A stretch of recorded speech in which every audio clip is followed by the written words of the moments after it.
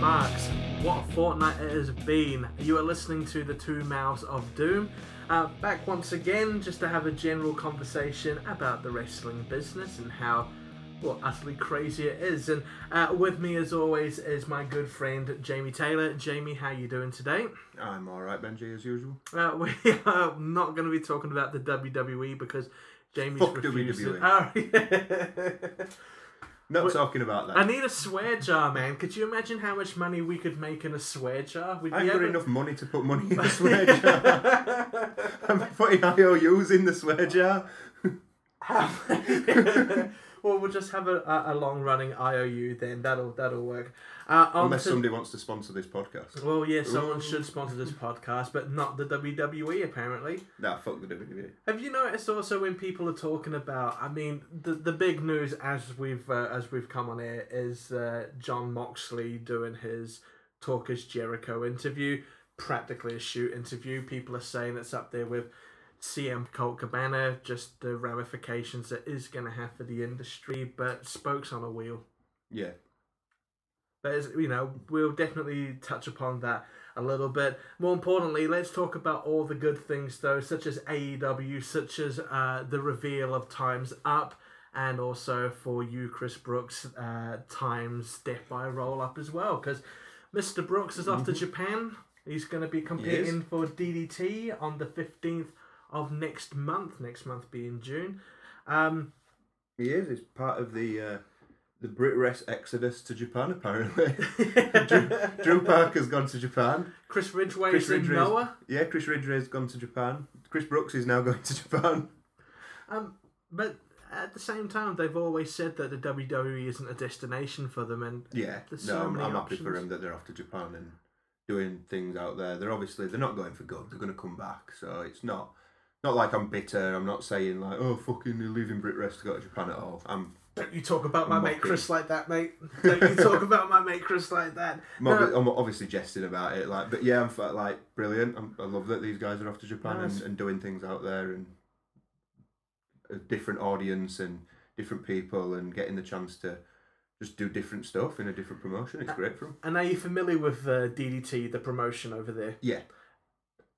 You couldn't think of a more suited promotion for Chris Brooks to be a part of, could you? No, he's going to fit in there like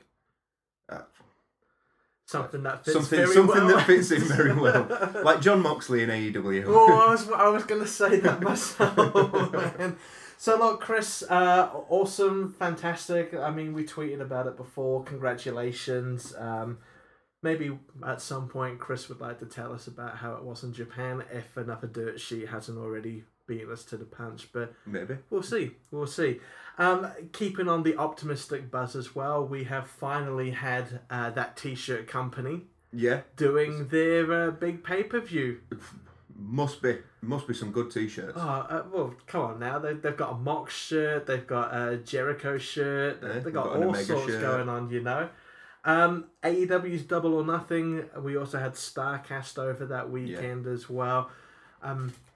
Why bother talking about WWE when we can focus on something a lot more optimistic that was Double or Nothing? Yeah. And I thought it was a great show. You said that you weren't going to... I thought it were a great show.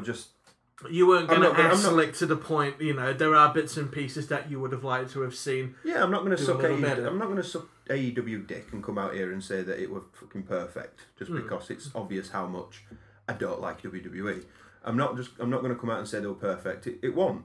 It were a good show. It were better than probably anything we've seen from main roster this year, but I don't think it were better than NXT. So, but NXT is just a different. It's just a different level altogether, isn't it? They're established now. I think if you give AEW 12 months to 18 months, they'll be putting on same level of shows as NXT and things like that. It's obviously NXT's been going on long enough now for there to be storylines and for you to get invested in it and more invested in the matches and why they're happening. That was the first pay-per-view. They've obviously built it up with the road to Double or Nothing and the reason for the matches, but at the end of the day, it was still the first pay-per-view. So could it have been a different story, Jamie, if they had a televised product leading into Double or Nothing. I mean, you mentioned that they've got Being the Elite.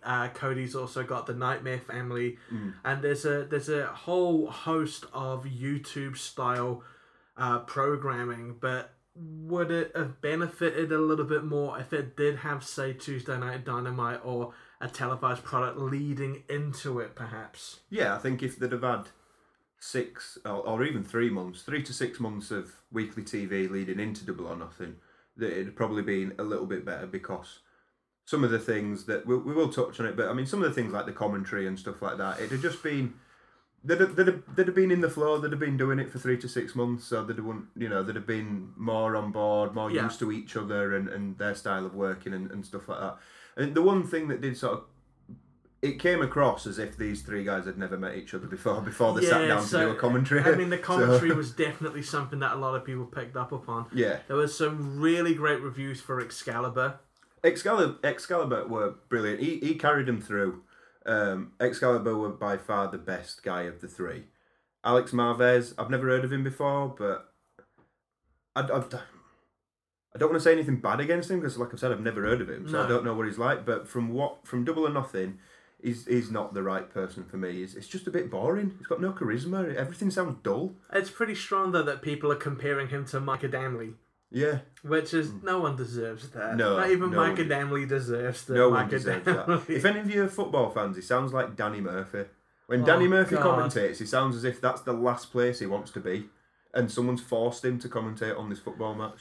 That's what Alex Marvez sounded like. Someone forced him to watch Double or Nothing and commentate, and he'd rather have been somewhere else. Yeah, but to be fair, man, at least Alex Marvez smiles when he's on camera. Danny Murphy, it just doesn't look like he wants to be there, like you mentioned, full stop, even when he's on camera. Yeah, you know? True. Even when they're talking about Liverpool. No, yeah, true. It just doesn't, he's not as boring as James Milner, apparently, though. No. And JR, he had his moments. I think it's rust, isn't it? Yeah. In-ring guys, we talk about ring rust when they come back. So it's probably going to be the same for commentators. I know he did some stuff with New Japan, but he has been out for a while, and he's coming back to sort of doing it full time. So he was just a bit rusty. Well, he got slated also for his New Japan stuff. Yeah. But I think at the end of the day, JR needs to become a bit more kind of savvy when it comes to the storylines and the talent. It's unfair to expect them to know everything and what they're planning on doing. I think that's the way it came across, that he hadn't really done a lot of research into who these guys were or where they'd come from and that sort of stuff. And that were unfortunate for someone as good as JR. I mean, for me, someone who's like 31 years old now in 2019, if your maths is any good, you'll work out that I grew up in the Attitude Era. So JR commentating wrestling is wrestling to me. Like, that's me as a kid. Like, that voice commentating on a wrestling match is great. But now, as an older man now, and to sort of understand it a bit more and kind of realise that he hasn't really done his research and he's sort of half-assed it a little bit, we're a bit disappointing, because it was great to hear JR back. But man, when it worked with JR, especially the schmoz when Mox came out at the end of the show, as it went on, so good. As it went on, JR got better. I think when the change was after the Joshi match and the Dustin Cody match, those sort of last 3 matches were when it really sort of developed into, this is a really good show now. Yeah. JR got a lot better, and he seemed to get into his flow again and stuff like that. It was just all the bits before, when it were a bit more of the unknown wrestlers, he kind of did it. You could tell he didn't know who these people were. I mean, we'll go over it a bit more, but when Super Smash Brothers turned up, and he actually said, I don't know who these people are. Like, that way to get these guys over. Like, at least... even then, though, because Excalibur didn't put him over or anything. No, that were really poor from commentary. But then part of me does think that Excalibur knows who they are, because he booked Super Smash Brothers in Pro Wrestling Guerrilla. But how much trouble would they be in with Nintendo? Because Nintendo come down hard on copyright as well, as many YouTube creators will tell you.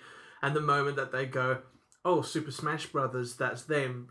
Hello, we're Nintendo of America. You might want to stop that right now. So perhaps it was a bit difficult for that, I mean, especially when the crowd are also chanting, "Who are you? Who are you?" Yeah, but that's what I mean. They could have changed the name, given him a new name. Obviously, Moxley hasn't turned up as Dean Ambrose. No. He's turned up as Moxley. So, we knew that it was Super Smash Brothers. Like, I was sat watching it going, it's the Super Smash Brothers. Yeah. Say it's the Super Smash Brothers. Why are you letting the crowd chant, who are you? Like, this, you've done the whole lights out, lights back on thing, which is massive in wrestling. Yeah. And you're getting a reaction of crowds going, who are you? And on commentary, they're saying, you don't know who these guys are. That fell really flat. And that were really bad at that point. I felt, I was like, that's a bit cringy. That your commentators aren't putting these guys over. I mean, even for me being an indie wrestling fan as well, there was a couple of names, even in the 21, Casino Battle Royal, there's a couple of names I wasn't familiar with. But what was great is that everybody, got their shit in, to quote Brian Cage. And those people that ended up getting their shit in, brilliant, I mean, we're talking about everything. We'll go in chronological order. We'll talk about the 21 man Casino Battle Royal. It'd be exhaustive to just go through everybody that appeared, but some of the highlights for me were the exchange. I mean, Jim Havoc, what a coming out party to North American audiences he had on Saturday night, because not only was he involved in the 21 man Battle Royal, he squared up and did some stuff with a stapler gun to both Joey Janela, who was a popular pseudo deathmatch wrestler in America, but he also against such an icon as Tommy Dreamer. Yeah. So to be given quite visible spots during a battle royal, well, they must have a lot of faith in Jimmy. And then for him to come out later on in the show in a segment with Luke Perry's son, Jungle Boy, and MJF and Bret Hart. Fucking Jack Whitehall. What's that all about, man? He's friends with Tony Khan, isn't he? So I didn't mind Jack Whitehall. I didn't realise Jack Whitehall was a bit of a wrestling fan, but he didn't ham it up either, which I enjoyed the most. Yeah. I kind of expected him to, do something kind of, I'm goofy, but no. He sort of Jack Whitehall. Yeah, but he was quite respectful. I mean, him to be in the ring with Bret Hart must be a mark-out moment for him as well. But yeah, Jimmy Havoc had some amazing kind of spots during the Final Four as well. He did indeed. So they must have some stock. Yeah, invested. I thought it was pretty good with what they did with Jimmy. Some of the other guys in there. I think that the beginning of it felt a little bit. I think it was probably like the first match. It was the very first match. It had literally just gone on air. Like we've said, it's the first pay-per-view, so there's gonna be teething problems. And I'm going to allow teething problems. Yeah, of course. I'm not going to be a fucking smark and be like, oh, well, you should have had all your shit together before. Because there were there were production issues. I know when, again, Alex Marvez, I don't know if anybody picked up on it, but he said when the diamonds come out before the card was actually drawn. So he kind of revealed who were coming out next before we actually were supposed to know who were coming out next. When they were talking about Orange Cassidy being the 22nd card in the deck, but no, because he came out and he just sat down just at walked around the ring. Yeah. Again, when the diamonds actually got drawn, what's his face? The announcer that they've... Oh, Justin Roberts. Justin Roberts, that's it. Justin Roberts announced the diamonds, and then it were about 30-45 seconds before someone actually showed up. So again, it were like... So there were obviously teething problems at the beginning. There were only one elimination, I think, before like all 21 people were out. So it did get a bit crowded at one point. I'm not saying you have to do sort of the WWE thing of an elimination every sort of 30 seconds to keep the crowd thin. Yeah. And if you want to have everybody in at the same time, you can. It just felt, the beginning bit felt a little bit like they didn't really know what were going on and nobody knew the rules. And then as the match sort of went on, you could tell everybody kind of got the shit together and got going with things and then started to have the little back and forths between certain wrestlers in there and have the spots and things like that. I mean, we had our first surprise, which was Sean Spears. Yeah. Formerly Ty Dillinger. He looked great. Yeah. And I don't mind that he ended up putting over, what's the name? Is it Mark Quinn? The double amputee. Dustin Thomas. That's the one. Dustin Thomas. Yeah. There's, and it was Sunny Days that eliminated Sean Spears in the end. Yeah, that's right. I mean, Sunny Days had a pretty good run because he also eliminated Michael Nakazawa. Yeah. Who was the very first. He was the first one. Yeah. You had Glacier. Yeah, he had a nice little spot, didn't he? So in it. MJF, but we'll touch upon MJF a little bit MJF, later yeah. on. I really, and I'm glad because he's now officially all in with All Elite Wrestling. Luchasaurus, former yeah. Judas Devlin. Yeah. I was really impressed with his outing. Yeah, It's really good. It's a gimmick that you think, this might be a bit hokey. He's a giant dinosaur luchador. But it worked, and it does work. And again, I think without wanting to, I don't want to fall into this thing of shitting on WWE, but again, it's the way that it was presented, because he wasn't presented as a piss take, hokey. Oh, I'm a dinosaur. He wasn't fucking crawling around in the ring and roaring at people. He's just a guy in a mask. He wasn't Brodus Clay. Yeah. So it's like, you're called Luchasaurus and you're wearing a dinosaur mask, but you're a guy in a mask at the end of the day, and you're wrestling and you're doing some decent wrestling moves, so... no surprises, Adam Page was the Joker in the pack.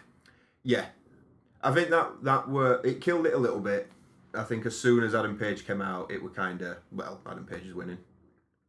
Because of what happened with the whole Pac and Hangman Page match being cancelled and things like that. So I'd have liked it if they'd have sort of teased Adam Page winning and then done maybe a bait and switch just to say, it's not predictable. But maybe. But then sometimes the most obvious answer is the best answer. Yeah, sometimes it is. And it's going to lead on to Hangman versus Jericho.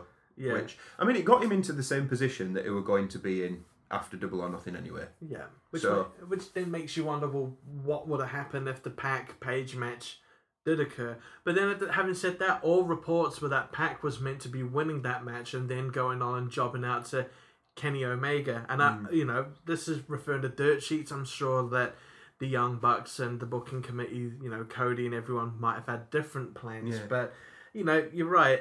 It was a different path that they took, but eventually led to Adam Page being officially the first person that will challenge for that absolutely gorgeous AEW belt as well. Yeah, I like that. It looks like a boxing belt. It does. It just legitimizes it as this is going to be treated as a sports affair rather than the dumpster fire that we won't talk about the WWE. It's nice. Yeah. I don't think it's the nicest belt ever created. Well, that's what Cody said. Big gold belt. I don't even think the big gold belt was that nice. I personally, I don't like the belts when it's all gold. Like everything on it is gold. Because from a distance it just looks like a big gold plate with no discerning features on it or anything like that. But like one of those gold chocolate coins you'd get from the shop. Yeah. I like the winged eagle is one of my favourites. Oh, yeah.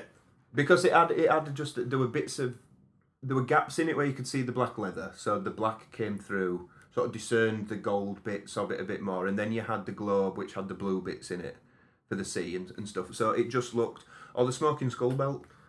Yeah, that were nice, but yeah, it's nice. I'm not going to say it's not a nice belt, but my personal sort of preference with belts or the titles or the championships, whatever, is if they're all gold. They're nice. It is nice, but it's not the nicest. After that, we had Kip Sabian, Britt Rez represent, beating Sammy Guevara. Yeah, that were a really good match, I thought. I felt it was a really good match. It introduced Kip Sabian to sort of an American audience. Sammy Guevara, again, really young talent who's obviously going places. You can tell he's got a lot about him. Yeah. And Kip Sabian as well, exactly the same. He's got a lot about him, and them two are going to have, I think, a really good sort of time in AEW and get some decent storylines and get some decent exposure out of it and be made to look good and things like that. But I think for their pre-show match, I was going to say, like, what we're talking about pre-show matches as well, that have substance about them. It wasn't just kind of, we'll just chuck this because we've got no space on it elsewhere. It legitimately made me want to buy the pay-per-view because I ended up watching the pre-show to buy in on ITV4. Yeah. And after that, I was like, do you know what? I am going to give this a bit of a shot because you could not illegally stream that for the life of you. No. Turner and, Bleacher Report came down hard on that kind of stuff, you know. But they'd have to because it's a brand new property that they've invested in. Yeah. Then we move on to the main card. SoCal Uncensored beat Strong Hearts with Shima T-Hawk and Elle Lindemann. I really, really enjoyed that match because, I mean, I grew up and I used to collect Japanese wrestling tapes, and it was very reminiscent of a Dragon's Gate match, the fast-paced trios, At one point, everybody cleared the ring. They isolate one wrestler, and all three just come out with some mad kind of combination. If AEW wants to kind of showcase OWE and the different kind of wrestling that you can expect to see from the product, that was a fantastic way to open up the pay-per-view. Yeah. And I do love Best Meltzer ever. Yeah. It's a very good move. But yeah, it is a fantastic move. I was quite surprised that SoCal actually won. I thought they'd have had OWE win to sort of push that partnership with them. Yeah. And just say, oh yeah, it's the Strong Arts, look, there we go. They won. Get you a bit more interested. So I don't think it didn't sort of do anything negative to them though. No. It didn't look like it buried them because the Strong Arts came of that looking, they came out of that looking really, really strong. Oh, Elle Lindemann was MVP in that bout as well. He's a strong boy. He is a strong boy. He is a big, strong boy. So yeah, they came out of that looking fantastic. SoCal obviously showed, again, everybody what they're about and what they do. 3 kind of different styles that all gel together really well. Scorpio Sky is like the Ricochet of AEW. Yeah. So he's just fantastic. And like you say, Chima, T-Hawk, and Elle Lindemann, they all had their own little spots as well. They all had the 3 men working together spots and isolating Christopher Daniels and beating him down. And then it was just a fantastic match way to open it. And again, it were, even though it was 6-man, it was tag team. Yeah. So they opened it with a tag team match that said, this is what our tag division is going to be like. Well, I mean, that's what that Matt and Nick want to emphasize on from their side. Their creative input into the companies. They want to really push tag team wrestling because they feel that it's fallen off the map a little bit. When we get to the tag team match, man, they have really started something pretty strong if they're looking to build a very solid tag division. Christopher Daniels, 49 years of age. Never looks like he's going to miss a beat as far as I'm concerned, Ridiculous for someone who's 49 years old. I mean, like, I'm 36 now, and I wish I could do half the things that he could pull off, We had the first women's match. Yeah. We had, it was Dr. Britt Baker, DMD. Nyla Rose, transgender wrestler as well. So, wrestling is ultimately for everybody, so that's awesome.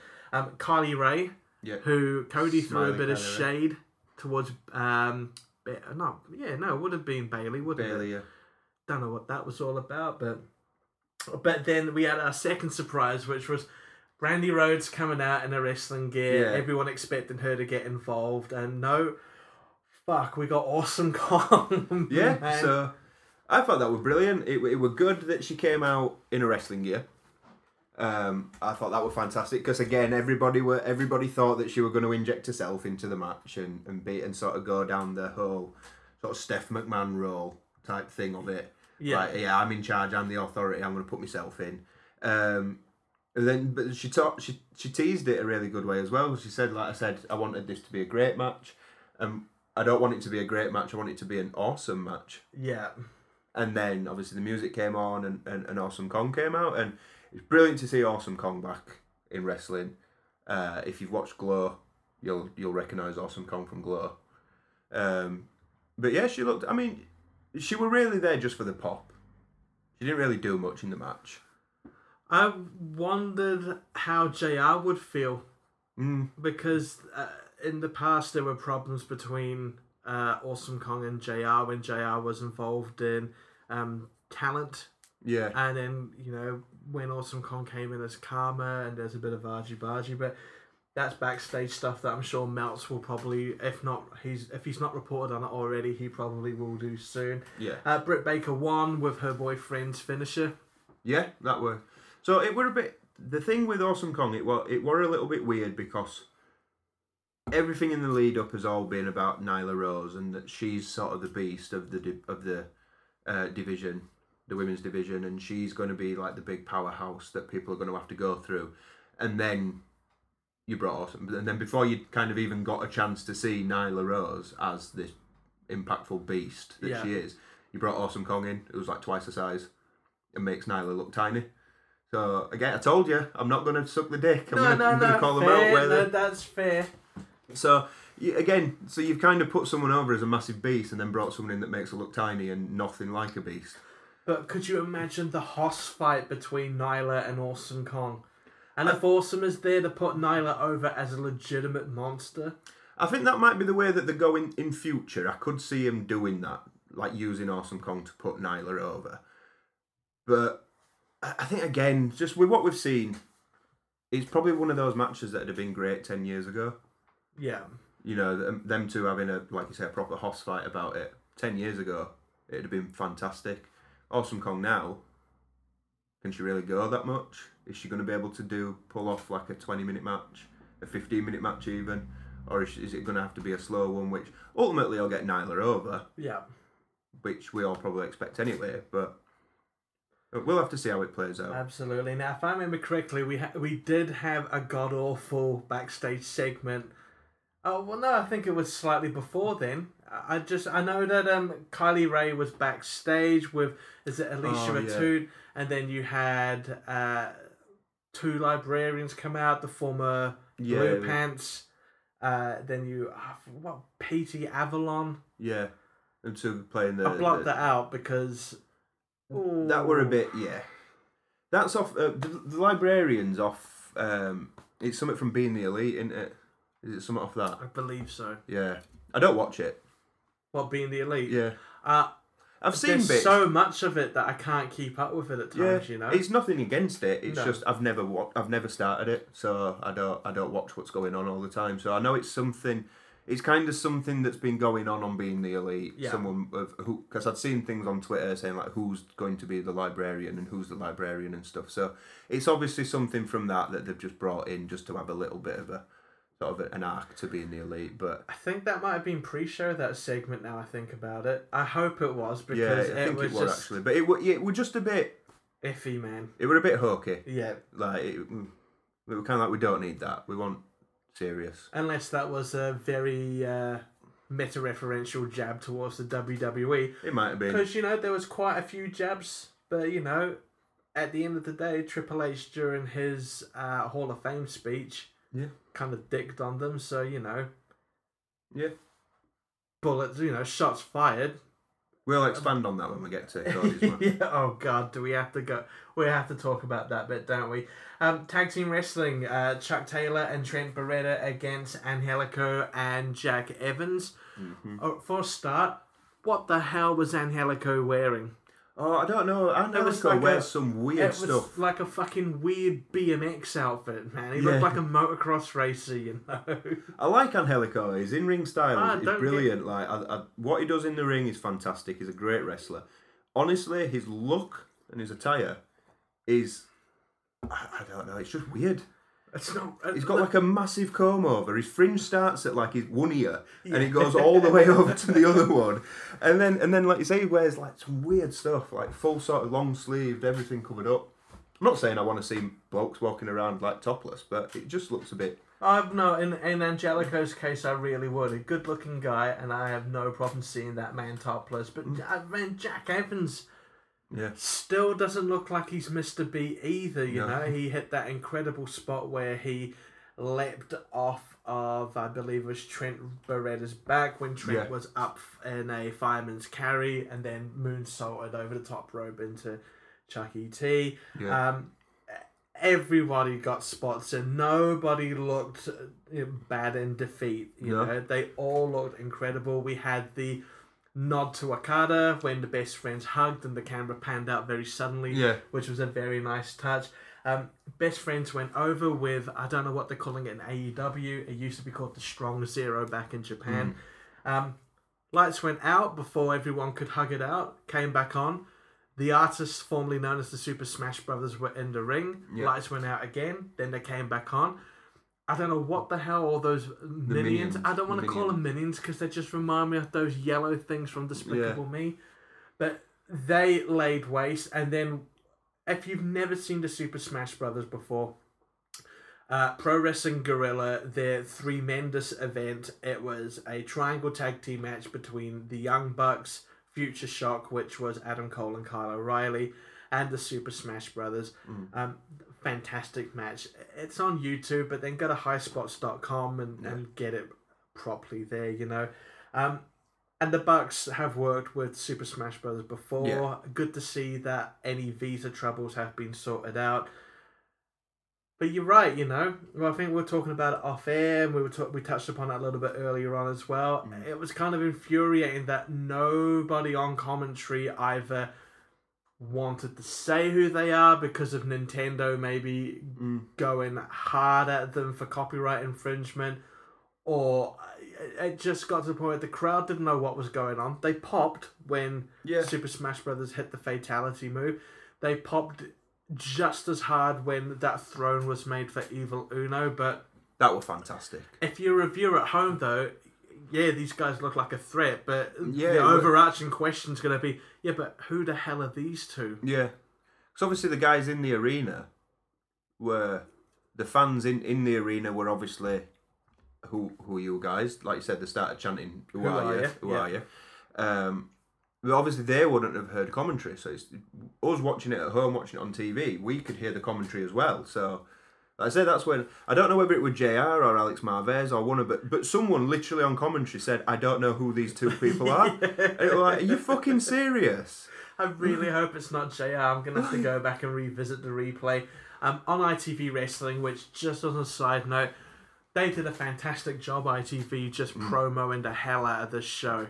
Oh, yeah. They're taking this property very, very seriously, aren't they? Yeah. ITV have taken it really seriously, and you can tell that it's not a World of Sport.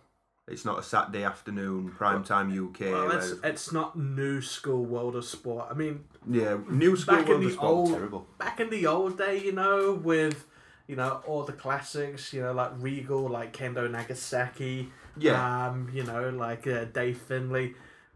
Traditional, when it was called All In Wrestling. Yeah. But then when they tried to revamp, it didn't work. Jeff Jarrett was involved in it. Surprise, why it didn't work. Last year, when they brought it out, and I mean, they had some great people on there. Will Ospreay were involved on the roster and other people, but it just looked... It came across really cheesy. It was like World of Sport finished in the 80s, and it almost felt like ITV just picked it up in the 80s and just carried on in 2018. It was, and wrestling's meant to be tongue-in-cheek. Yeah. Ultimately, as much as me and you bang on about we want reality and grittiness and stuff like that, it's meant to be a lot of fun, but it felt like ITV, when they did the World of Sport reboot, went, let's just be really ridiculously cheesy about it. That is a like, bang on comparison. It felt like Gladiators. There were too many camera cuts, and it were family Saturday prime time, 6 p.m. Sit down with your family and your kids and watch World of Sport wrestling, and that's not wrestling in 2019.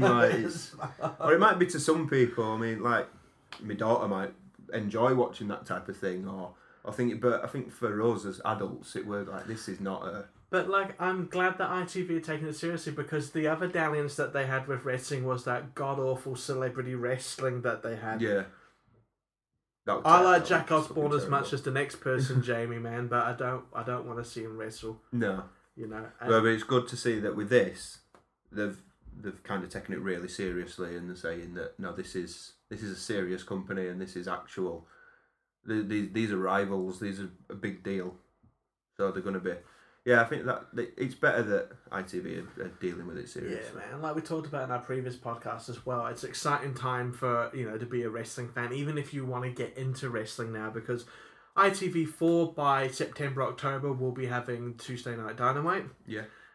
Channel 5. I've been watching Impact on Channel 5 as well, and for a company that felt like it was damaged beyond repair, they're making little strides here and there. It's good to see them. It's good to see. I think with Impact, I don't think Impact are ever going to get really, really good. I don't think they're going to become like a main player. No. But I think with what they've got at the moment on Channel 5, because I've been watching it as well, before especially in this sort of period of time, like with AEW started, but the TV deal hasn't really started.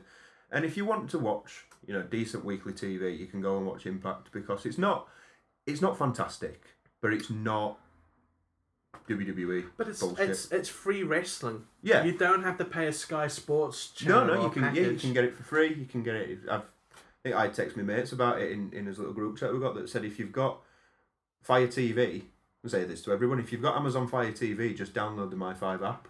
I've got it on my PS4. Yeah, so if you've got PS4 or Fire TV or Xbox, I'm assuming, anything that you can get that on, just download the My5 app. You can watch it through that. I mean, I don't know if no, it is legitimate. WWE is leaving Sky. Yeah, they're going to BT Sport because if BT Sport lost the UFC. No, BT Sport also have the UFC, don't they? So what is Sky going to do without this massive wrestling product? I don't think Sky really care.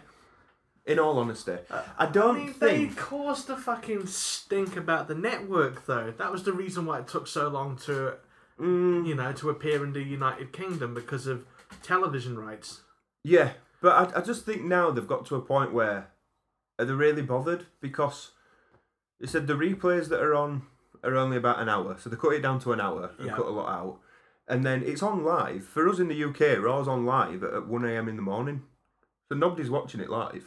I mean, that's another thing. That... Or you're only going to have very, very small numbers actually staying up and watching Raw live. Well, I mean, like the simplest thing, one of the biggest things that got eyes on the pay-per-view as well. It was a Saturday night that they showed the pay-per-view. Yeah. You didn't have to worry about waking up and dragging to work. As a British person, I want to say that it was fucking brilliant to have a massive wrestling pay-per-view on a Saturday night and not have to book the day off work. In Australia and New Zealand, they could watch it like either mid-morning or in the afternoon. Yeah. I used to do the same with Ring of Honor pay-per-views, Yeah. And they really pushed home about ITV being involved with it during the pay-per-view. So they know that there's a big British market for it, and they're pushing quite hard for it. So. Yeah, I've seen reports of Tony Khan saying that they want to actually try and run live pay-per-views over here. So they'd start at 8 PM UK time, and they'd be on 3 PM in the afternoon in America, live. Which are just like American football, it's like American sports, That's... Yeah. If that's on a Saturday afternoon, or a Saturday evening to us, Saturday afternoon in America, it won't interrupt the American football, which is on a Sunday night in America, so... There's no reason why American fans can't watch it. And if American fans moan about it, like, once a year? Like, they might have one pay-per-view a year over in the UK, and we've been watching pay-per-views at 1 a.m. Since the dawn of In Your House. Since I can remember. Like that, yeah. I used to get up at 4:30 in the morning when in high school. Yeah. At like 11 years old, 12 years old. I used to get up at like 4:30, 5 a.m, record it, and then get up at 5 a.m, just as it finished. Yeah. And then watch it before going to school. Well, I mean, like, I remember... Because all kids did it, so there'd have been spoilers. Yeah. Like, my mates had got there and said, did you see who won the Royal Rumble in 1999? Did you see The Rock win the Royal Rumble and what happened and everything like that? And we've been like, I have to get up at 5 o'clock to watch it, otherwise either that or it's stay up till 1 a.m. in the morning. So yeah, American live wrestling, like, it's not the friendliest thing for British people. No, it's really not, and it's not the friendliest thing for American audiences. From the sounds of things, pay-per-view on a Sunday evening, and I know Sunday's a big day for sports in America, but. Yeah. Even they, especially if it's a 6-hour show like WrestleMania. Yes, it goes past midnight. Yeah, and then you've got to get home and then, I've got work the next day, And if you've been to a music festival and you've got to go to work the next day, you're not exactly in the sprightliest of moods, are you? It's 7 o'clock on the East Coast. So something like either 7 or 8 o'clock, depending on which one it is on, like the East Coast in America, that they'll start. So, if it's 7 o'clock, well, 5 hours is midnight. We know that WrestleMania was 7.5 hours. Oh, don't we? So that's 2:30 in the morning. So it's finished at 2:30 a.m. on a Monday morning. So more Saturday night pay-per-views. Yeah, Saturday night pay-per-views are the way forward. More of that. We got another 6-woman tag team match. Bit of a showcase for Joshi Wrestling. Yeah. Good showcase as well. We had Hikaru Shida, Ryo Abe, and Ryo Mizunami against Aja Kong. I'm a big fan of Aja Kong because I followed Ashin, which was one of her... What was the promotion that she created after All Japan Women's. Yuka Sakazaki and Emi Sakura. I'm glad you said those 6 names. I'm a Puro fan. Apart from Aja Kong. So... I can say Aja Kong. I'm glad you said those 5 names. And a very, very good representation of Japanese women's wrestling. I thought it were really, really good, actually. I think it kind of... Are you familiar with female Japanese wrestling to begin with? No. Would you like to be after watching that? After watching that, it's something that I mean, I watch a lot of wrestling anyway, so to take on more wrestling is just fucking ridiculous. But it's something that I'd be interested in watching more of if it were going to be on shows. Yeah. I might not necessarily go and seek it out and start following a new promotion, but if AEW are going to feature it on pay-per-views or have like some connection with the Joshi women on the weekly TV thing, then I'm all for that. I'm happy to see like Shida every week, or maybe not Aja Kong, because again Aja Kong's getting a bit old now, but some of the other ones, if they're going to be on, not every week, because I'm guessing it'll be more like an NXT TV weekly model where you see someone one week and you might not see them again for 2 or 3 weeks because you don't overexpose your talent. Sorry, I'll That's going in the swear jar pretty much, man. Yeah. That's up there with it. But then, if you were to jump on YouTube and you saw kind of like, there's a match from All Japan Women. So, I mean, I lost following Joshi Wrestling, Jamie, when Ashin closed, and I was a big Ayako Hamada fan. And then All Japan Women closed, Gaia closed, and then you had Ice Ribbon, and it was hard for me to keep up. But if say you were on YouTube, just like casually watching a couple of matches, and then that came up and you recommended. Oh yeah, I'd watch it. Give it a go. So give it a go. It did its job, really, didn't it? Yeah. It introduced people to a form of wrestling, much like the opening 6-man tag did. Yeah, I'm sure that there probably are people out there that there's obviously people that are already into the Joshi women's wrestling that loved it, and I'm sure there's people out there that will have made them go and actually find the promotion that these women wrestle for and sign up to an on-demand service or whatever and find more of it. And that's fantastic. Like I said, if I didn't watch already about 6 or 7 promotions worth of wrestling, This is a lot, man. I probably would go and actually watch it more often, but it's just too much wrestling to... Like I say, if it's going to be on AEW Weekly or it's going to be on the pay-per-views and they're going to feature it that way, fantastic, I'm all for it. They were brilliant. I thought it felt a little bit quiet when they first came out. The crowd seemed a little bit like not into who it. Are these people? Yeah. But they got the crowd invested in about 2 or 3 minutes with some of the stuff that they were doing, and they're fucking mental. Yeah. Her in orange pants when she jumped over the top rope. But that was Yuka Sakazaki, wasn't it? And Yeah. then you had Emi Sakura doing her like Yeah. doing a Freddie Mercury bit, yeah, and everyone stomping and clapping along. If I remember correctly, it was Kenny Omega who was looking to focus more on bringing Joshi over. So give them a showcase. Yeah. So if you've had the Young Bucks wanted to push the tag division, and gather an interest in tag wrestling in AEW, well, that gets a big tick. And if you've got then Kenny Omega who's looking to focus on bringing the women's wrestling along with Brandy Rhodes over, that gets a big tick. Do you reckon Cody's just maybe focusing on that kind of sports entertainment side of things, I think Cody's going to focus more on probably the storytelling which side is of a things. big thing that Dusty used to focus on, man. I think Cody is very into your storytelling and using a match to tell a story. And after this break, we'll be talking about the final 3 matches. And my God, what a story Cody and Dustin definitely demonstrated. So we'll take a quick break and then we'll be back shortly.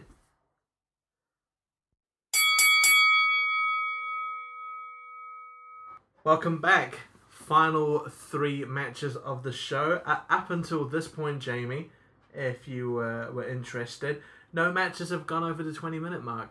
No. The longest match was the Battle Royale, which ran at 16 minutes. But yeah, Cody versus Dustin Rhodes. Yeah. So I think. Go on. No, you need to talk about the entrance for Cody. Yeah. So I'll get to the entrance in a sec. I think this is where it really sort of stepped up a gear. Yeah.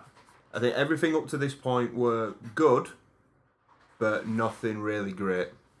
And then this is where they really stepped it up a gear and they said, right, this is what we're about and this is what we're going to be doing. But in that respect then, Jamie, isn't that a testament to the pacing of the pay-per-view? Yeah. Like, there wasn't burnout. Like, people were like, oh, what's going to happen next? You know, good, solid matches. Yeah. Instead of like, here's Brock Lesnar versus Seth Rollins to open WrestleMania. Yeah. And then burn out the fucking crowd until, like, the next big kind of match.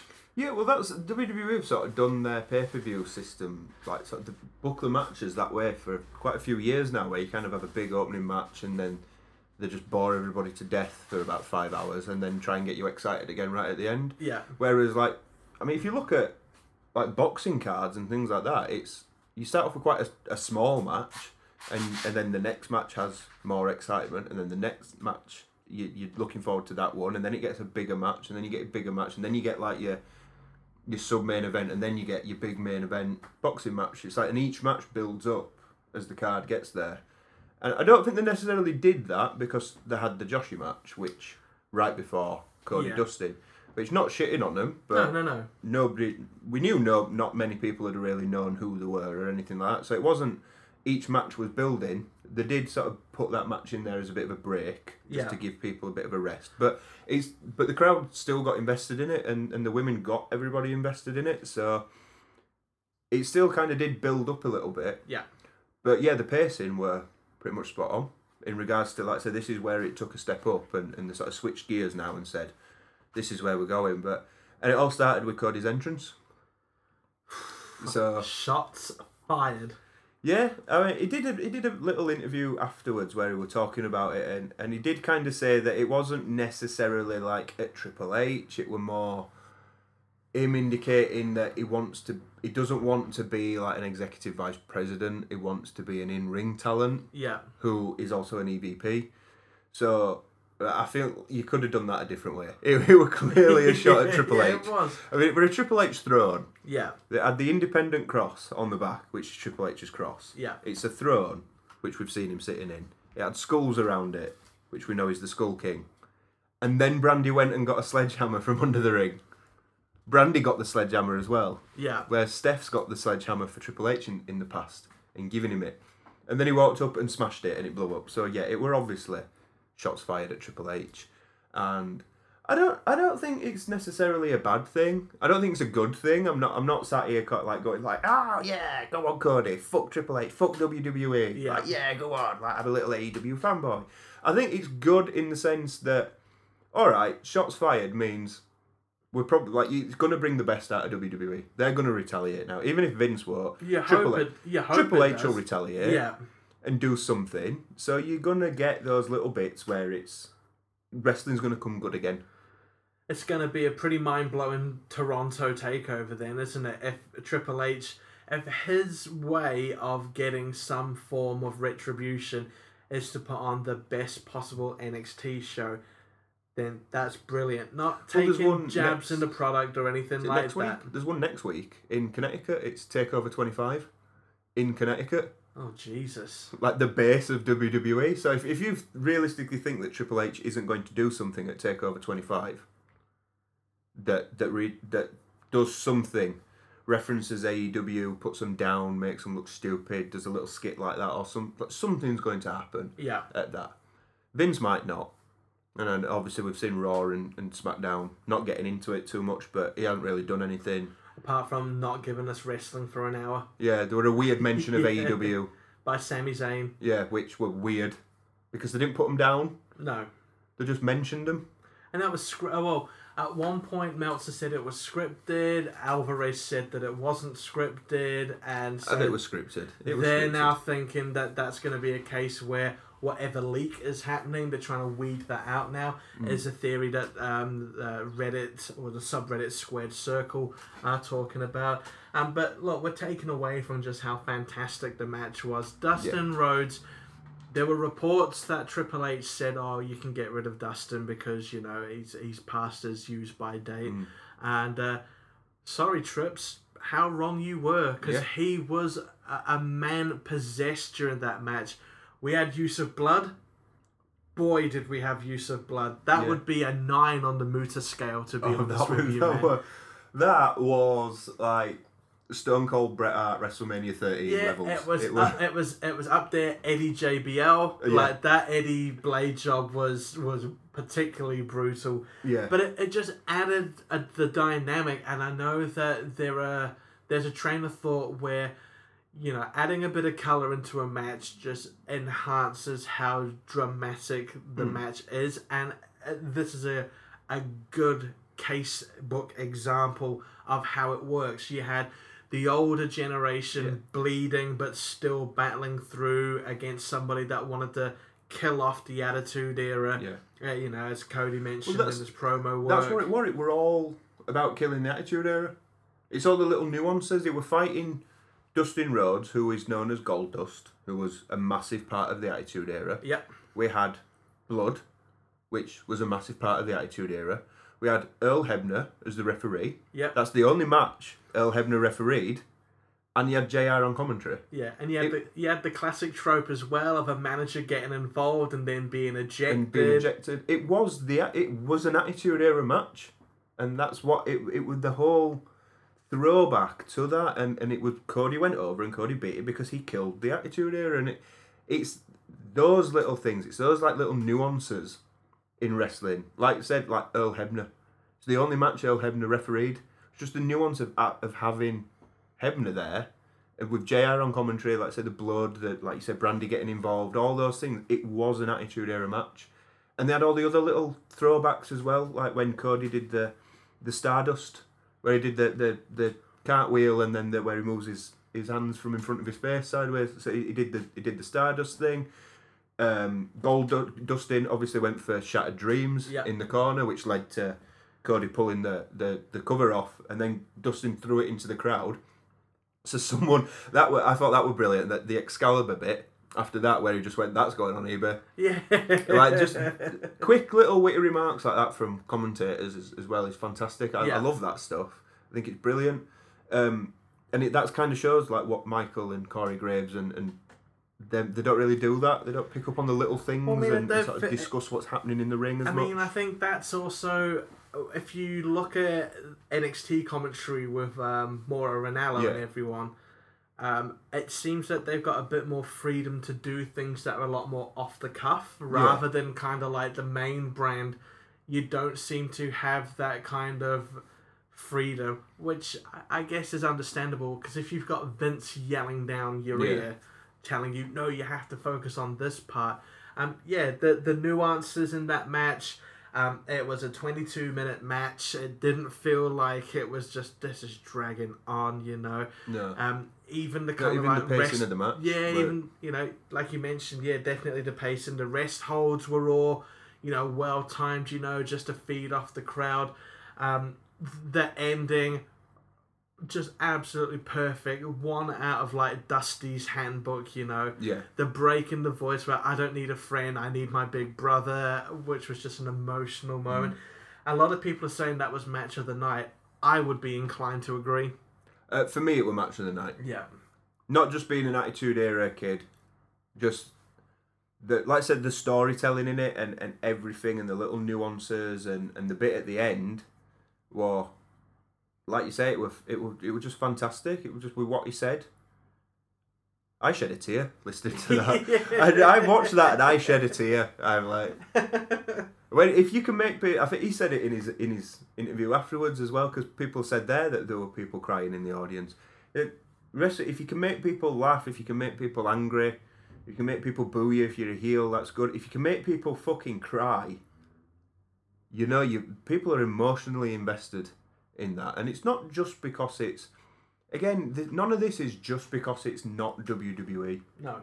It's nothing to like. I couldn't give a shit if WWE had never existed and AEW were here now.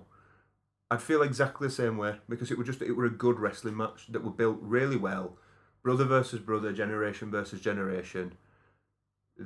Cody's reasoning in his promo, wanting to kill the Attitude Era. Dustin's promo afterwards. It was just fantastic. It was just what wrestling is supposed to be. I mean, at StarCast, Dustin said that, he had people come up to him and saying that you were absolutely brilliant, like you've not missed a beat, just praising him. And he asked them if they were kidding. I mean, I believe it was at the StarCast Q&A that a whole bunch of people then stood up and gave him like a standing ovation because of just how great a match that was. So he's still got it. Maybe he's doing that DDP yoga. I'm not too sure, man. Because we got a DDP sighting as well in that match, which is brilliant. Yeah, DDP just came out and just picked Brandy up and carted her off because she wouldn't leave. I was like half expecting him to fucking yeet Brandy across the ramp, But yeah, I would say that was match of the night. And if that is the kind of product that AEW are going to provide in terms of like combining the sports entertainment style storytelling with the in-ring product, then fucking hell, there's something magical, man. There's definitely something magical. Bret Hart's just appeared on our TV set. Good timing. Quickly flip into that. We had the unveiling of the AEW title, which we've already talked about. But what we really should talk about were some of the appearances from some of the workers that came out. Now, of course, Bret Hart, from what was reported, was the stand-in because originally it was meant to be Ric Flair. Yeah. Which would make sense because Ric Flair was an NWA era worker, much like Dusty was, and if AEW were going to go down that NWA style approach, would have been nice, but Ric had surgery, had an operation, he's recuperating. Don't know if Bret would have been the best person to bring out. He seemed very shaky, man. He did. You could tell he didn't really sort of know what was going on or that thing. And like I said to our last when I was talking about it and explaining to her that it was nice to see Bret Hart, but at the same time, not in a bad way. It's in like a compassionate way. You get to the point where you don't want to see these guys like struggling to talk and things like that. It's the same thing with like the Undertaker. I love the Undertaker. I don't want to see him wrestle now. He's 50-something years old. No. Like, I don't want to see the Undertaker practically die in the ring. I'd rather listen to him sitting down with someone and do a podcast and telling stories about everything that's happened over the 30 years that he's been in the business. Which he would have done had Vince not have thrown a contract at him. Yeah. I mean, I think that now is where the Undertaker is ready to go to. He is ready to retire from in-ring and he's ready to go and start doing these StarCast things and all that sort of stuff like that. And Vince has obviously thrown the contract at him because he doesn't want the mystique of the Undertaker to die, and he's the greatest character that Vince ever created. He wants to keep it, but the character of the Undertaker has been dead for about 10 years. But since he got Instagram and Twitter, he's dead. Like, it's not a mystique anymore. When he appears next year on LA Inc. or one of those television shows, you know. You know, now as fans, you want to hear his stories. But we had Adam Page come out because he is going to be the first contender for the AEW title. We'll get to the second contender towards the end of the podcast.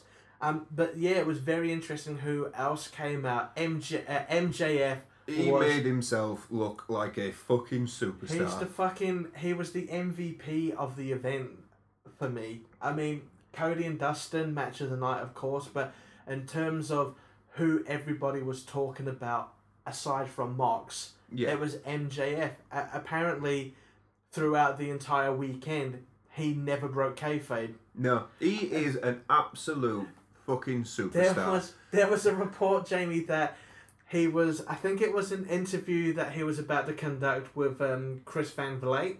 Yeah. And he went, just hold on a minute. And he walked up to a window, and it was a Subway or something like that. and a fan was there, and he looked up, and MJF just went, "Fuck you," and then walked away again. It's just brilliant, like the way that he talks. I mean, just it's nuances and the little things, like the taking the mick out of Brett. Yeah. Like the whole oh my god, Brett, there's a fan. I'm just winding you off. It's just like, God, you're such a fucking prick. Yeah, but he's such a prick heel. But it works so well because he treads that line between chicken shit heel, like especially when everyone, the other two members of the roster came out. He just plays it so well, but at the same time, it's not too chicken shit where it's just... who's the best example I can give? Elias would be a good example, Elias can be a chicken shit heel, like, I'm just going to back away from it. It was like a Seth Rollins kind of chicken shit heel, like, he could, throw down. Yeah. But at the same time... So when Owens were champion and Owens were going through his chicken shit heel phase, like, we know that Owens can fucking murder you if he wanted to, but he just runs off at every opportunity. Yeah, absolutely. Then you had Jungle Boy come down. Yeah. And then after that, you had Jimmy fucking Havoc come down as well. And it almost seemed like they were building up programs or alluding to programs, you know? So you could have, like, Adam Page, if he doesn't win the title, he's going to end up feuding with MJF. That's a given. An Adam Page MJF program that can be built up. But while Adam Page is chasing for the title, you can have, like, a nice, simple MJF versus... Jungle Boy feud, Yeah. I honestly think that Jimmy Havoc they're going to save and give him to Mox. I think if Mox goes over Havoc, I can be happy with that as long as Havoc looks $1,000,000 fucking bucks. I think they'll probably keep him in sort of simple stuff at first. You might see some with maybe Tommy Dreamer, that type of thing, play into his hardcore deathmatch side of things, just to sort of establish him as that type of person. But then I think going forward, you'll start to see him in more serious things. Like there won't be death matches. There'll be normal singles, one-on-one matches. Because he can wrestle. He can. He can wrestle really well, and that was the thing when on the road to Double or Nothing when they sort of announced that he'd been signed. Yeah. Was they said that, didn't they? Like they put the video up, and it was Cody that said, or it were the Cody's assistant. I can't remember what it's called, but Cody's assistant said, like, the deathmatch Jimmy Havoc. And Cody was sort of like, he's more than just a death match. So, you can see that they definitely want to portray him as not just this death match guy, a guy that can actually wrestle. More of an ECW kind of guy, maybe? Yeah, that type of thing. Dabbles in the hardcore, but has also got a very strong scientific wrestling background. Yeah, he can wrestle. He's just into his hardcore stuff as well. But he's just not all death match. But, the multi sort of person feuds and storylines and things like that look like they're setting up, that's the greatest thing. Because like you said, if you're going to have Hangman Page chasing the title, or if Jericho wins the title and then Page chases him, but then you've got MJF sort of chasing Page, and then you might have Jungle Boy chasing MJF. You get all the different feuds, and you get 5 or 6 different people involved in one feud picture. Which is definitely akin to the Attitude Era again. Yeah, and again, that's what, not wanting to just recreate the Attitude Era, but back then is what we had, because you had multiple top-level guys. So you didn't just have The Rock versus Stone Cold for 4 weeks of build, and then they have a match at a pay-per-view. Yep. And then they have 4 weeks of build, and then they have the second match at the pay-per-view, and you get 50-50 booking, so the other person wins. And then they just have a blow-off match on Raw the day after or something like that, and then that's it. And then it's just, right, now we'll set up the next person, and it's a one-on-one feud, and nobody ever really sort of gets involved or does other things. But like I said, back then there were Rock, Stone Cold, Triple H, Undertaker, Kane, Mankind, Big Show, Mankind. I mean, I remember at King of the Ring 1998, at the end of it, you had Stone Cold versus Kane, but Undertaker and Mankind all got involved, and it just became like a very well interwoven kind of series of angles that set up, as Undertaker in cahoots with Kane, is Mankind still gonna be affiliated with Kane, given the fact that he's just been thrown off a fucking cell by the Undertaker, What's Stone Cold gonna do? Is he gonna band up with Mankind, because that there's a kind of begrudging kind of respect going back to the Dude Love Stone Cold Steve Austin tag team, And if we're going to get that with AEW, man, WWE Creative had better step on it very quickly. And Yeah. again, I don't want to dick on WWE, but it's kind of hard when AEW have presented this and there's little kind of insights into what we could expect with the TV product, you know. Young Bucks versus the Lucha Brothers. Young Bucks retained the AAA World Tag Team Championship. Yeah. Again, it was just a showcase for the kind of tag team wrestling that we can expect. Have the Young Bucks ever had a bad match? I don't think so. Probably at some point, like early on in Not the career. that I want to know about. Yeah, like I say, probably early on in the career, when they were probably doing backyard stuff, they might have had a bad match. But I don't think anything I've ever seen them in is bad. It got a little spot festy at the end. It did feel a bit like it was just spot fest after spot after spot after spot after spot to kind of show off what they could do. Yeah, but I mean that's what we've kind of come to expect with the Young Bucks a little bit. And Yeah. it's the Young and Bucks. it's the Lucha Bros as well. So Yeah. it's, And the Young Bucks are a kind of, they're very they're self-aware in terms of wrestling, you know. They know that, alright, we get called spot monkeys quite a lot of the time, so let's just play up to that Yeah. a little bit. I don't have too much to say about that tag match. I ain't got too much to say. I mean, it It were. was a Young Bucks Lucha Brothers tag match. Yeah. We've seen it before, We'll see it again in a couple of weeks in Mexico. and we won't be too unhappy that if we do see it again in Mexico, you know, because just they're as good as both, this one. they're both bloody good tag teams, you know. It's But- like the in progress. We've seen LAX versus CCK 3 times, sort of over the past 9 months, Yeah. and again, each one is just fantastic. So it's just that kind of thing. It's Young Bucks and Lucha Bros is the LAX and the CCK. Yeah. I'd fucking love to see LAX in AEW. If they leave Impact and come to AEW, if you get Young Bucks, Lucha Bros, Best Friends, Well, I mean, like, LAX. that's something maybe we can talk about when we round everything out. Is potential, talking about little bits and pieces that we could take away, maybe prophesizing or forecasting what happens with AEW next. Because what's to stop AEW partnering up with Impact a little bit? If you consider Impact now as a major Canadian promotion rather than a major national promotion, what's to stop that happening? Also, remind me, I want to talk a little bit about how New Japan might fit into AEW going forwards as well. But main event, Chris Jericho versus Kenny Omega. I like the Judas effect. It's a simple punishing finisher that you can hit out of nowhere. Fuck Shane McMahon for kind of mocking it on Raw as well. Well, Shane can't fucking wrestle for a start, so his opinion means nothing. Yeah.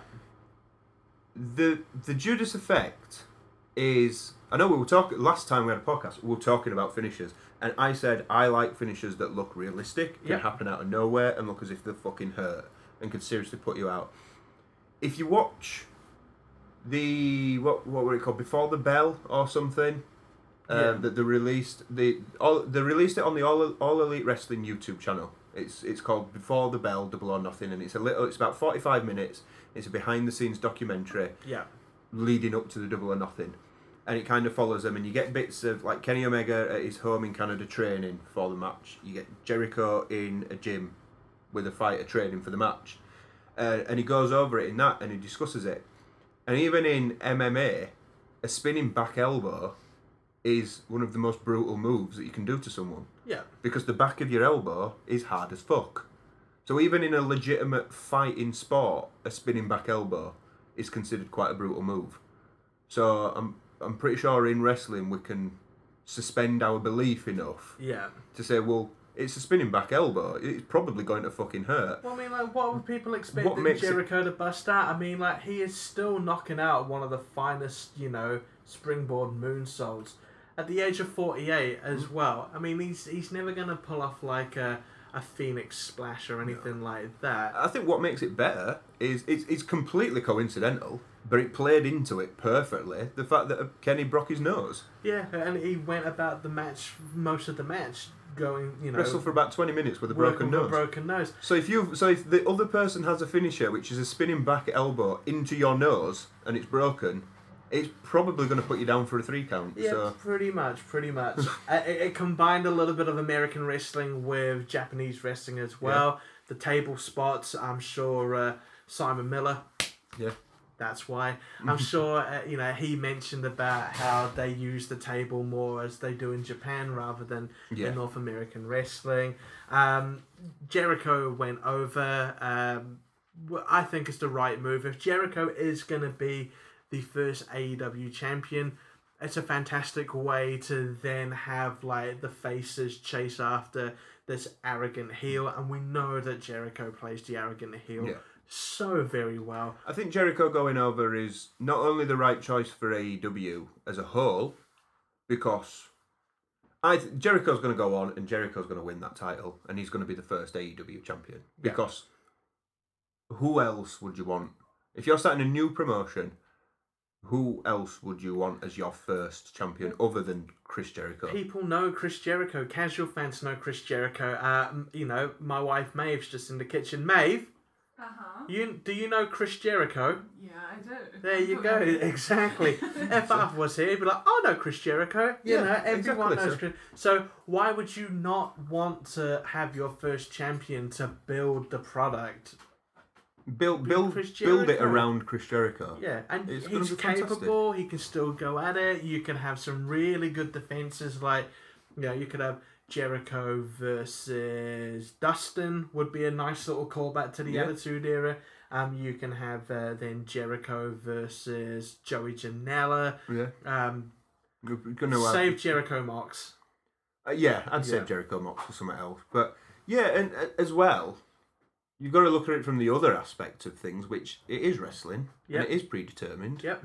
And the Young Bucks won. Yeah. Cody won. Yeah. Hangman won the Battle Royal. Yeah. Well, if Kenny won, then it's going to look like a bit typical like WCW booking. Yeah, it's just we were just booking ourselves to win all the matches. So, but the other ones made sense though as well, because it made sense for the Young Bucks to win. Yeah. Because again, they're fighting each other in Mexico in a couple of weeks' time. So that's the Lucha Bros will probably win the titles back in Mexico at that point. From a drama standpoint, it made sense for Cody to win and then ask his brother to tag up with him for, is it Fighter Fest, which is going to be the tag match? No, I think it's Fight for the Fallen, because Cody's fighting Darby Allin at Fighter Fest. That's right, so it is Fight for the Fallen. It's at Fight for the Fallen. Yeah, so it made sense. I didn't really. I'll get into that in a moment, because then we're just going off on a tangent. And then, of course, Mox came out. Yeah, so that were... Yeah, because it was a work, wasn't it? It was a work that he was leaving the WWE. It was one big work, and then we're going to talk about it next week when you've listened to the podcast in full about the Talk is Jericho. Yeah. It's called The Emancipation of Jon Moxley. Right, okay. It's all on the dirt sheets, all on Squared Circle, and like I mentioned at the start of the show, it is on the level of Cult CM Punk, but we'll listen to that and talk about it a bit more. Up. Yeah, we did, man. And that's not me being like a smarky, like, oh, I fucking told you so. Go back, listen 5 weeks ago. Yeah, when we were talking about the first promo, which, do you know who filmed that vignette? No. Sick Nick Mondo. Really? Old CCW alumni, He's a great director, man. He's done, if you've got Amazon Prime, he's done he's done a movie called, I believe it's called The Trade. Yeah. Which talks about how he influenced a deathmatch wrestler and he doesn't want that person to be involved in deathmatch wrestling. It's great. Nick Mondo doesn't get the love he deserves, man, as a director. But Mox came out. Everyone knew he were coming out, which were brilliant. Jericho just being Jericho and being fantastic. Yep. The angle where he just turned around and you could just see Jericho just point at him and say, "What are you doing here?" That was fantastic. Like, it's a brilliant Jericho. Obviously, dirty deeds on Jericho, and then it looks like we're getting a Mox Omega rivalry or they definitely hinted towards it. Yeah, they definitely hinted. So if Jericho and Page are going to be feuding for the title, Mox and Omega definitely going to be a decent feud there. We might get maybe, the reason why I was shocked and was like is that I'm just looking at the Fighter Fest card so far, and if you watch the latest Being the Elite, at the end of it they had a moment where it was both Janela and Mox just staring at each other. No words need to be changed. You could automatically tell they don't like each other. And so, surprise, surprise, on Fyter Fest, Saturday, June 29th, Moxley versus Joey Janela's been booked. Fantastic. So again, he's bringing Mox in, not just banging him straight in title picture. You know, not having him come out and attack Chris Jericho and then doing some stupid bullshit angle where you work Moxley into the... Or you turn it into a triple threat, so you get Hangman Page versus Jericho versus Moxley. Like, bring him in, let him do smaller matches at first against Janela, build up some wins. We know that wins and losses are going to matter in AEW, so he can't just be injected straight into the title scene. He's got to get some wins to get there. So... Now, Mox's appearance...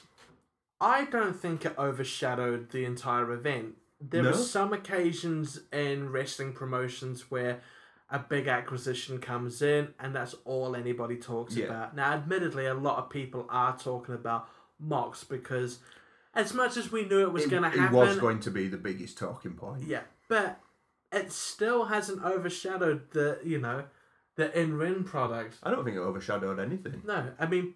We're still saying that Cody and Dustin was one of the standout things of the night. Yeah, and we're saying MJF was the Joshi MVP match, and the Joshi match so. and everything, you know? So it just added right, as ridiculous as an analogy as this may sound, okay? Just imagine that Double or Nothing was a really nice meal and Mox comes along. That's just the sriracha. Yeah, just the spice that you just want. Just a bit of extra pepper seasoning. Yeah, and it was a fantastic pay-per-view. It wasn't without its problems, like we mentioned, commentary. A slight bit of disarray with the Battle Royal. Like I said, teething problems. We missed out on Jimmy Havoc stapling a cigarette to Joey Janela's head. Yeah. So, which would have been perfect. Little production teething problems, little commentary teething problems, all that type of thing. I mean, like I say, it kind of got better by the end of it. They kind of seemed to understand what they were getting at. Cody said before in his Road to Double or Nothing stuff in his interviews that production is kind of new for him. So, I think Fyter Fest... I don't know if they've announced anything about Fyter Fest being streamed or anything. So just having a look now for Fyter Fest. I mean, it's being co-produced with CEO, which CEO Kenny's always been a big proponent of. I do not know if it's going to be on pay-per-view or if CEO are going to stream it. 4 matches announced. I mean, they already announced G Bailey against Michael Nakazawa in a hardcore match. Like you mentioned, Cody versus Darby Allin, Mox versus Joey Janela. Also a 6-man tag, The Elite, which is Kenny, Matt and Nick against the Lucha Brothers and Pac. Yeah, so... Whether that's still going to go ahead? Well, they're advertising it. So you think if the whole story was Pac quit, why would they still have Pac? No, because I'm pretty sure they've announced that match after. I mean, he doesn't want a job. The whole thing happened between him and Hangman. So he doesn't want a job though. Is basically what the dirt sheets are reporting. Yeah, Can you blame him because he's the Dragon Gate champion though? So yeah, they all sort of reported that it were creative differences and because he didn't want to lose and stuff like that. Now, I can understand why he wouldn't want to lose. Yep. He is like you've just said, he's Dragon Gate champion. He wants to go out there and prove himself as a champion and show that Dragon Gate is a worthy promotion. He's a worthy champion of this promotion. I mean, it wouldn't look all that great if the champion of the Dragon Gate promotion just lost to someone on AEW. Because then that's just saying oh, well, your top talent, one of your top talents in this company is better than Dragon Gate because he beat the champion for Dragon Gate. So it makes sense why Pac doesn't want to lose. I mean, has anyone mentioned also that the way that OWE, how Shima, how Strong Hearts basically, they left Dragon Gate and it was quite an acrimonious split as well.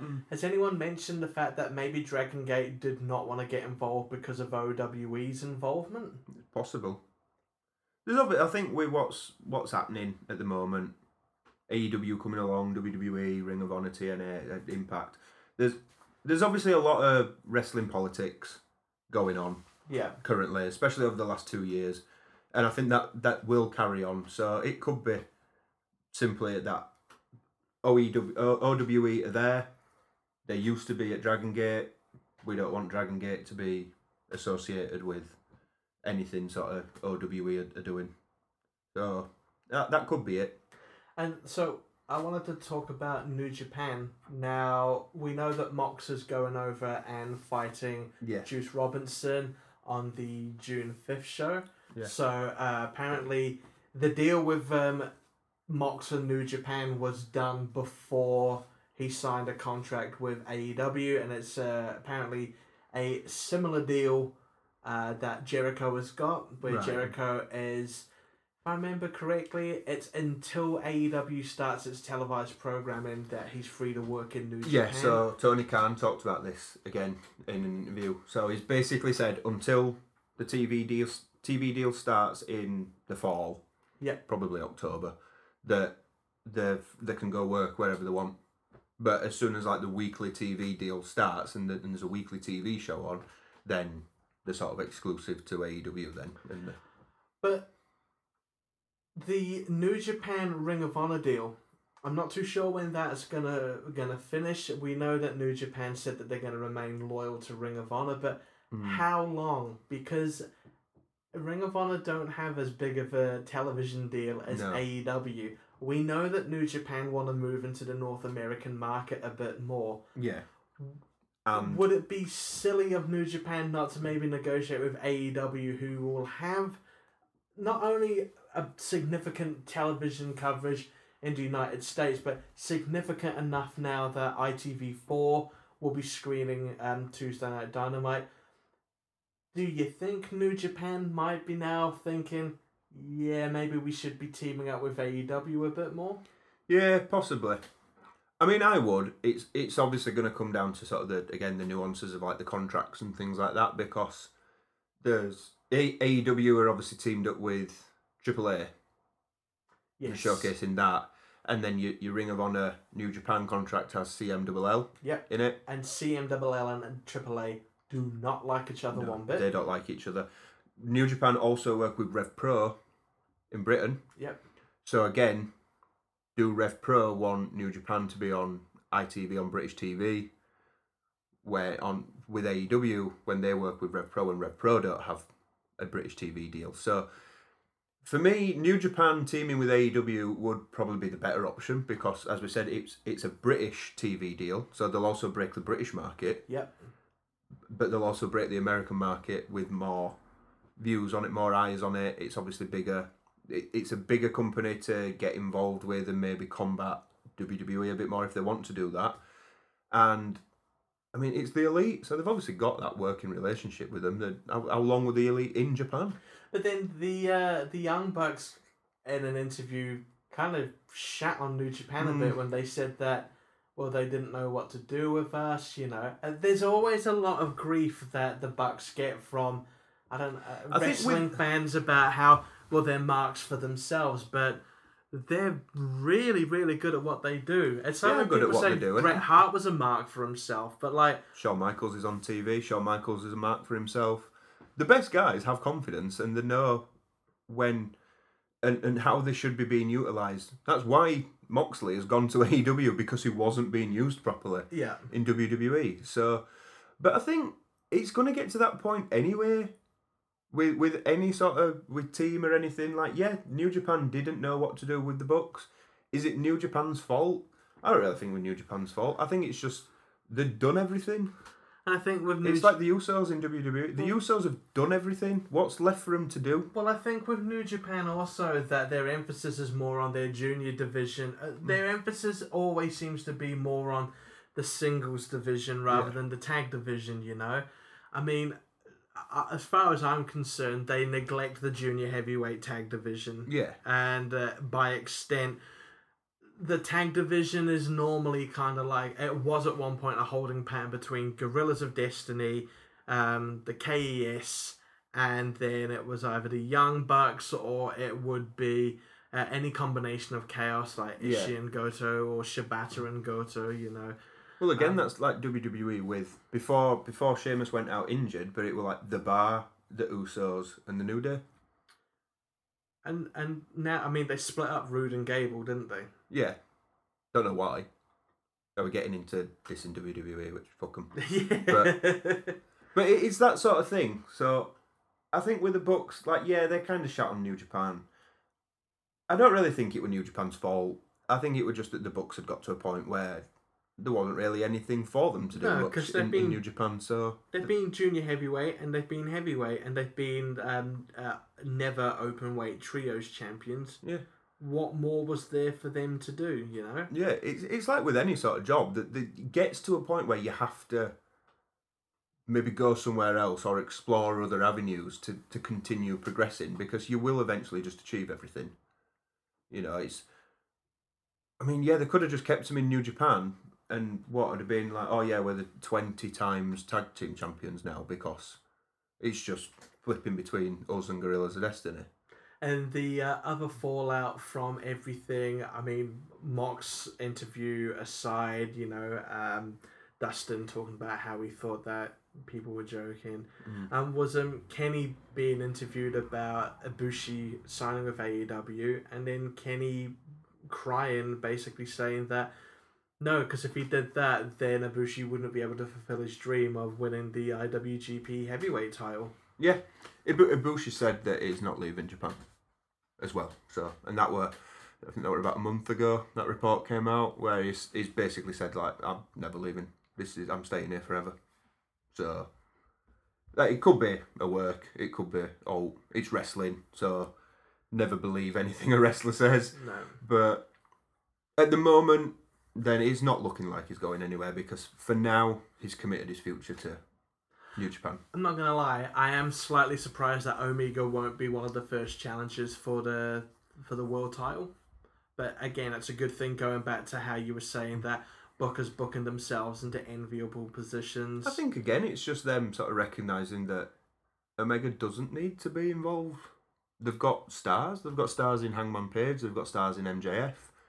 Like I say, yeah, they're gonna put it on Jericho first, and Jericho is a massive name. But when you do always put your title on a massive name when you start, you're not going to go out there, as much as I've said in this podcast that he's a fucking superstar. They're not going to go put it on MJF. No.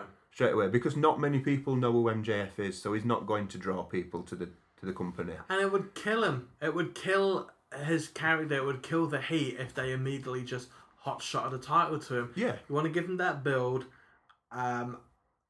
Maybe kind of like the third, maybe even the fifth kind of champion. Yeah.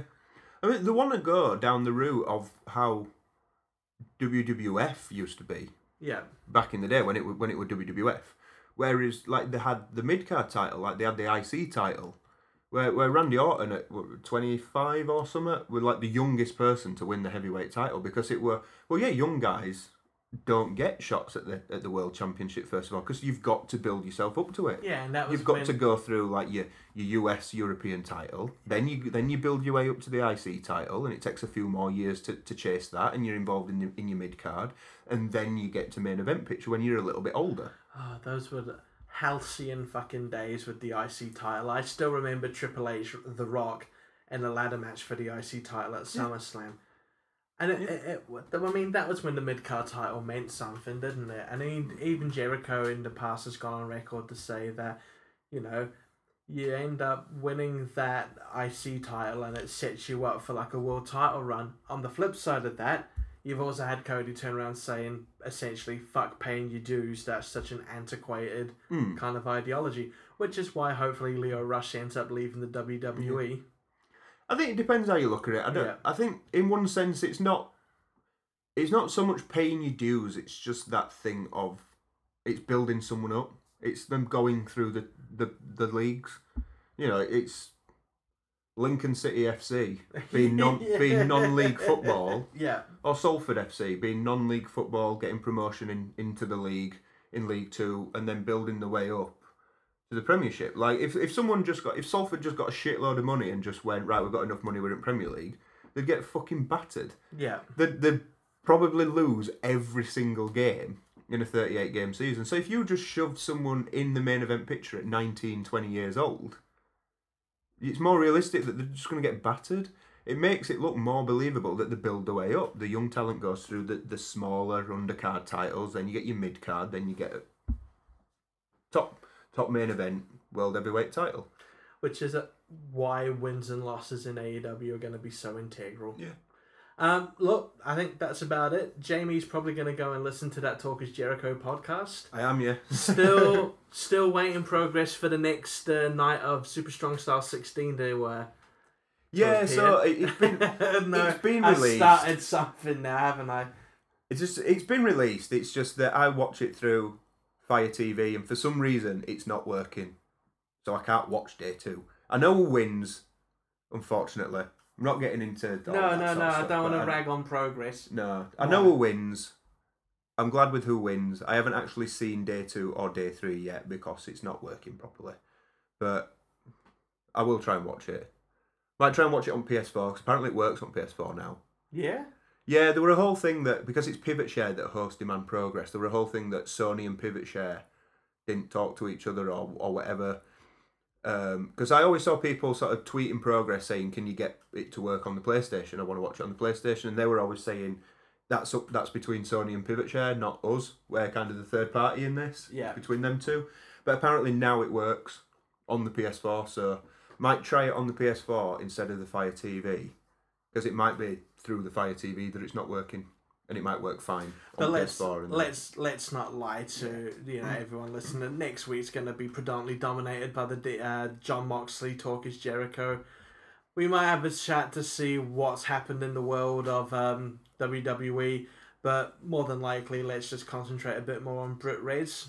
Yeah, I think it might be by next week. TakeOver 25 will have been on.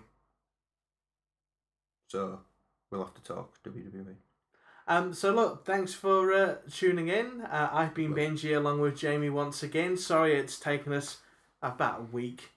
Things happen. Life happens. Yeah, life does happen, But look, I've got a pregnant girlfriend. Yeah, and you've got a mum that broke her arm. Life happens. That's it. Wrestling does have to wait for some people. But look, thanks for tuning in, and we will revisit everything with yourselves next week. So until then, have a good one. Goodbye.